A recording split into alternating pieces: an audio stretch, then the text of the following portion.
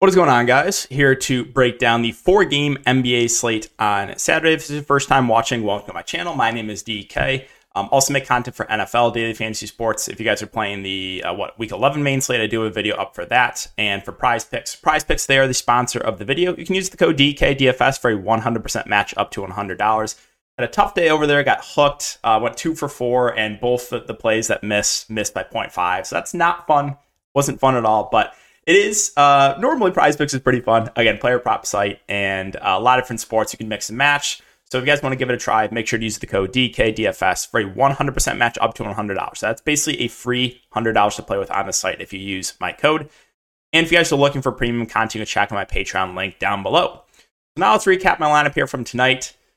Tonight, great night, but Jalen Green, foul trouble preventing the takedown. Yeah, I'm in a little bit of pain, guys. So this is a $100 entry, won $2,000. So again, 20x.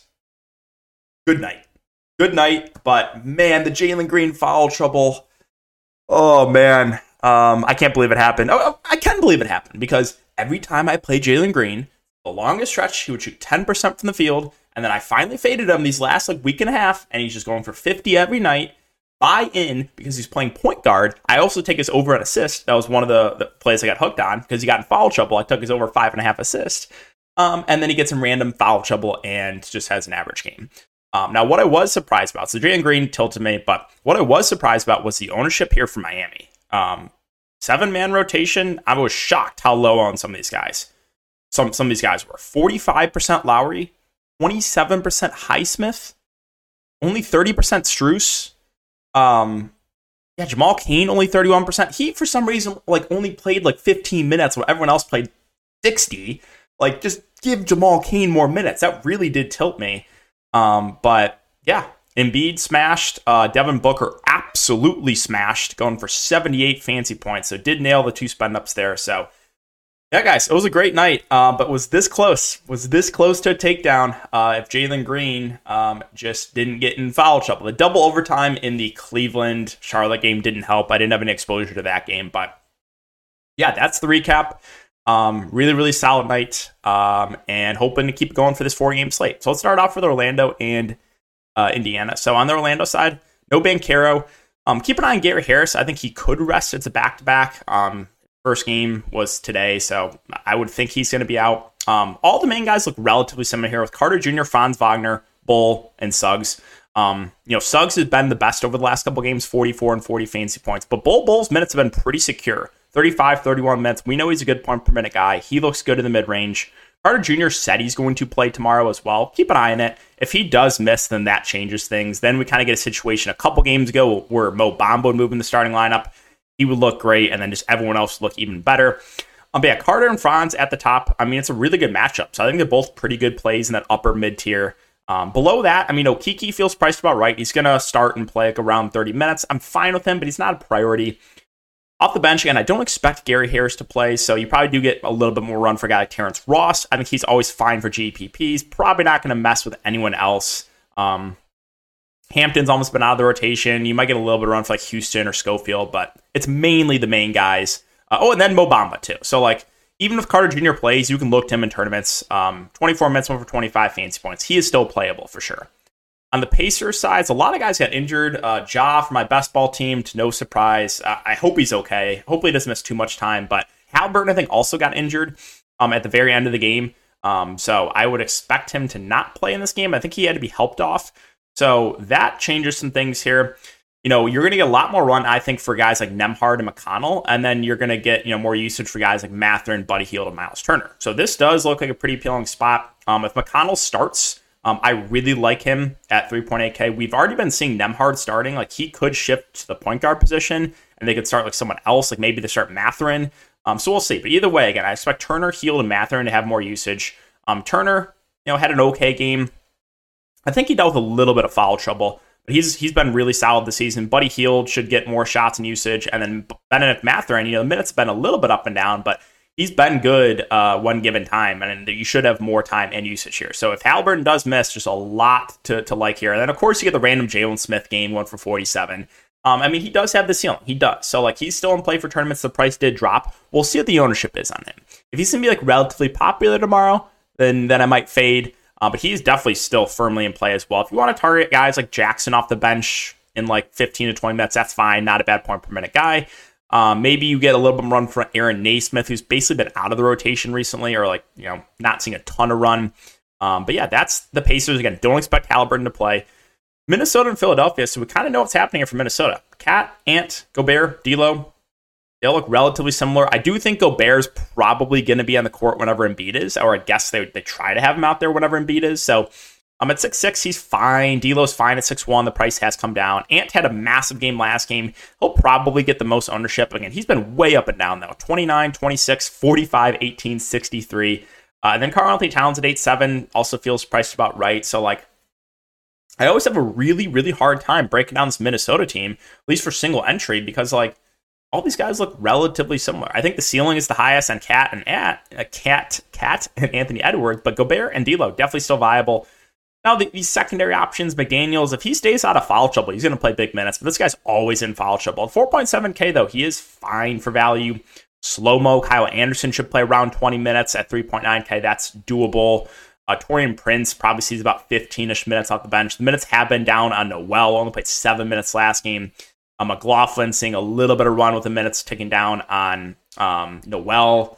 Naz Reid basically only saw garbage time run last game. So in Minnesota running a relatively tight rotation. Moving on to Philadelphia. So Maxey got injured last game. If you played Maxey, I really feel for you. He was on pace for a huge game. Had 39 at half.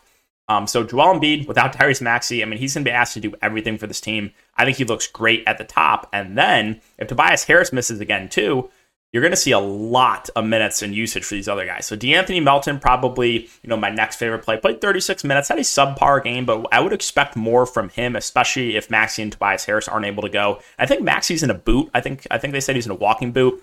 So Melton will look really good. You did see Shake Milton start the second half. He's not a bad point per minute guy. He played 31 minutes. If he starts, I would really, really like him. You're going to see more run for Niang, who played 30 minutes. So I think he looks solid. The other options, I mean, PJ Tucker is so bad as far as point per minute. You did see Danuel House randomly start and play 31 minutes, and Matisse Thybulle, who started the previous game, only played 4 minutes. So like I found that pretty interesting.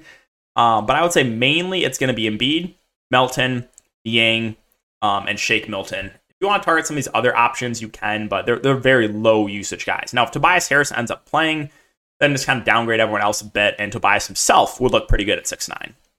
Utah and Portland. So a couple of these Utah guys were very popular with the previous slate, and of course, no one played them tonight, and they smashed. Markkanen and Vanderbilt were the two guys that were really chalky last slate. Vanderbilt went for 50 tonight, and Vanderbilt went for 30, of course. That's just always how it goes in DFS. But yeah, decent matchup here.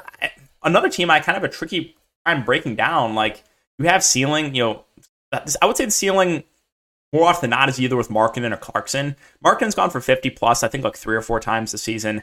Clarkson does have that ceiling. Conley, a little, not as high of a ceiling, but a little bit of a higher floor, I think, than Clarkson. Vanderbilt and Kelly Olynyk, I mean, these guys do have a ceiling too, but they're also always in foul trouble. Like, Olynyk stayed out of foul trouble 2 games ago, won for 46 fantasy points. Just this Jazz team does piss me off. Sexton, minutes have been ticking down, which is a little bit frustrating, but he's still not a bad point per minute guy. Of course, Malik Beasley's been playing extremely well outside of when I played him. Was it here at no ownership when he started and went for 14 fantasy points every other game, though, like 30. He's fine. THT seeing a little bit of run. He's playable as a dart throw. Walker Kessler, again, with Olynyk getting in foul trouble, played 20 minutes. Also just really a dart throw. On the Portland side, not a ton I'm interested in. I think Dame's fine at 10-1, but definitely not a priority.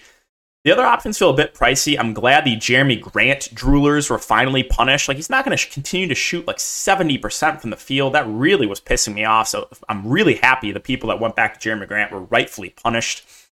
He's overpriced. Simon's 7K just feels priced about right. Josh Hart's also maybe a little bit overpriced. Nurkic minutes have been down his first couple games back. He only played 25 minutes. I mean, he's not bad point per minute, but minutes have not been there. Winslow also is back in the rotation. He's a fine secondary option. Eubanks getting a little bit of backup 5 run. Both Winslow there. It's not going to be a full split with him and Nurkic. Shaden Sharp, I know, had a good game off the bench last game in 21 minutes, but I don't necessarily trust it. I guess he's fine again as just a dart throw. And finally, the Spurs and the Clippers. And of course, this is the late game. And of course, we have question marks. Popovich, like, just, is there anyone worse than Pop, man? I mean, how do you have Keldon Johnson ruled in the starting lineup and then out 5 minutes before lock? Now he's probable, but then you have Jakob Poeltl and Devin Vassell questionable. It's like, I'm tired of this team, man. There's like 3 or 4 guys questionable every game. It's always a late game, too.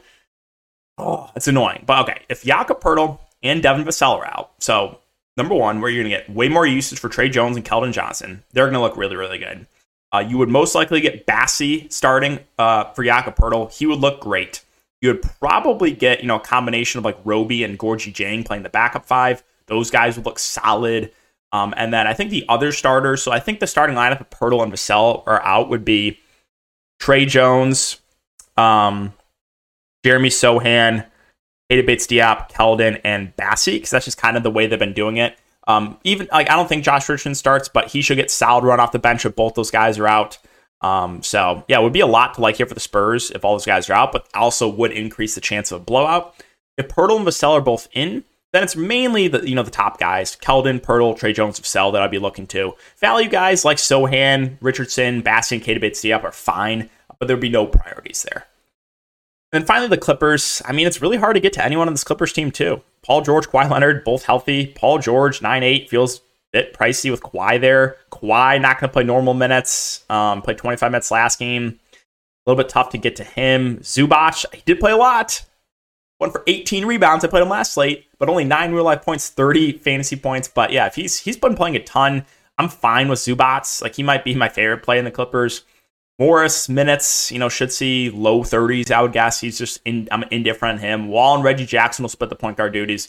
We saw the first really, really bad game from John Wall in a while. Maybe that keeps his ownership relatively low, but I still have interest in him for tournaments. Well, he struggled. Reggie Jackson had a good game. So both the point guards are just playable. Powell, Batum. I just don't think we need to get to the Clipper value with Kawhi and Paul George both playing. So, hey guys, that's going to wrap it up the video. Again, if you have been enjoying the content, make sure to like, subscribe, and hit the notification bell. Appreciate you guys as always, and I'll see you in the next video.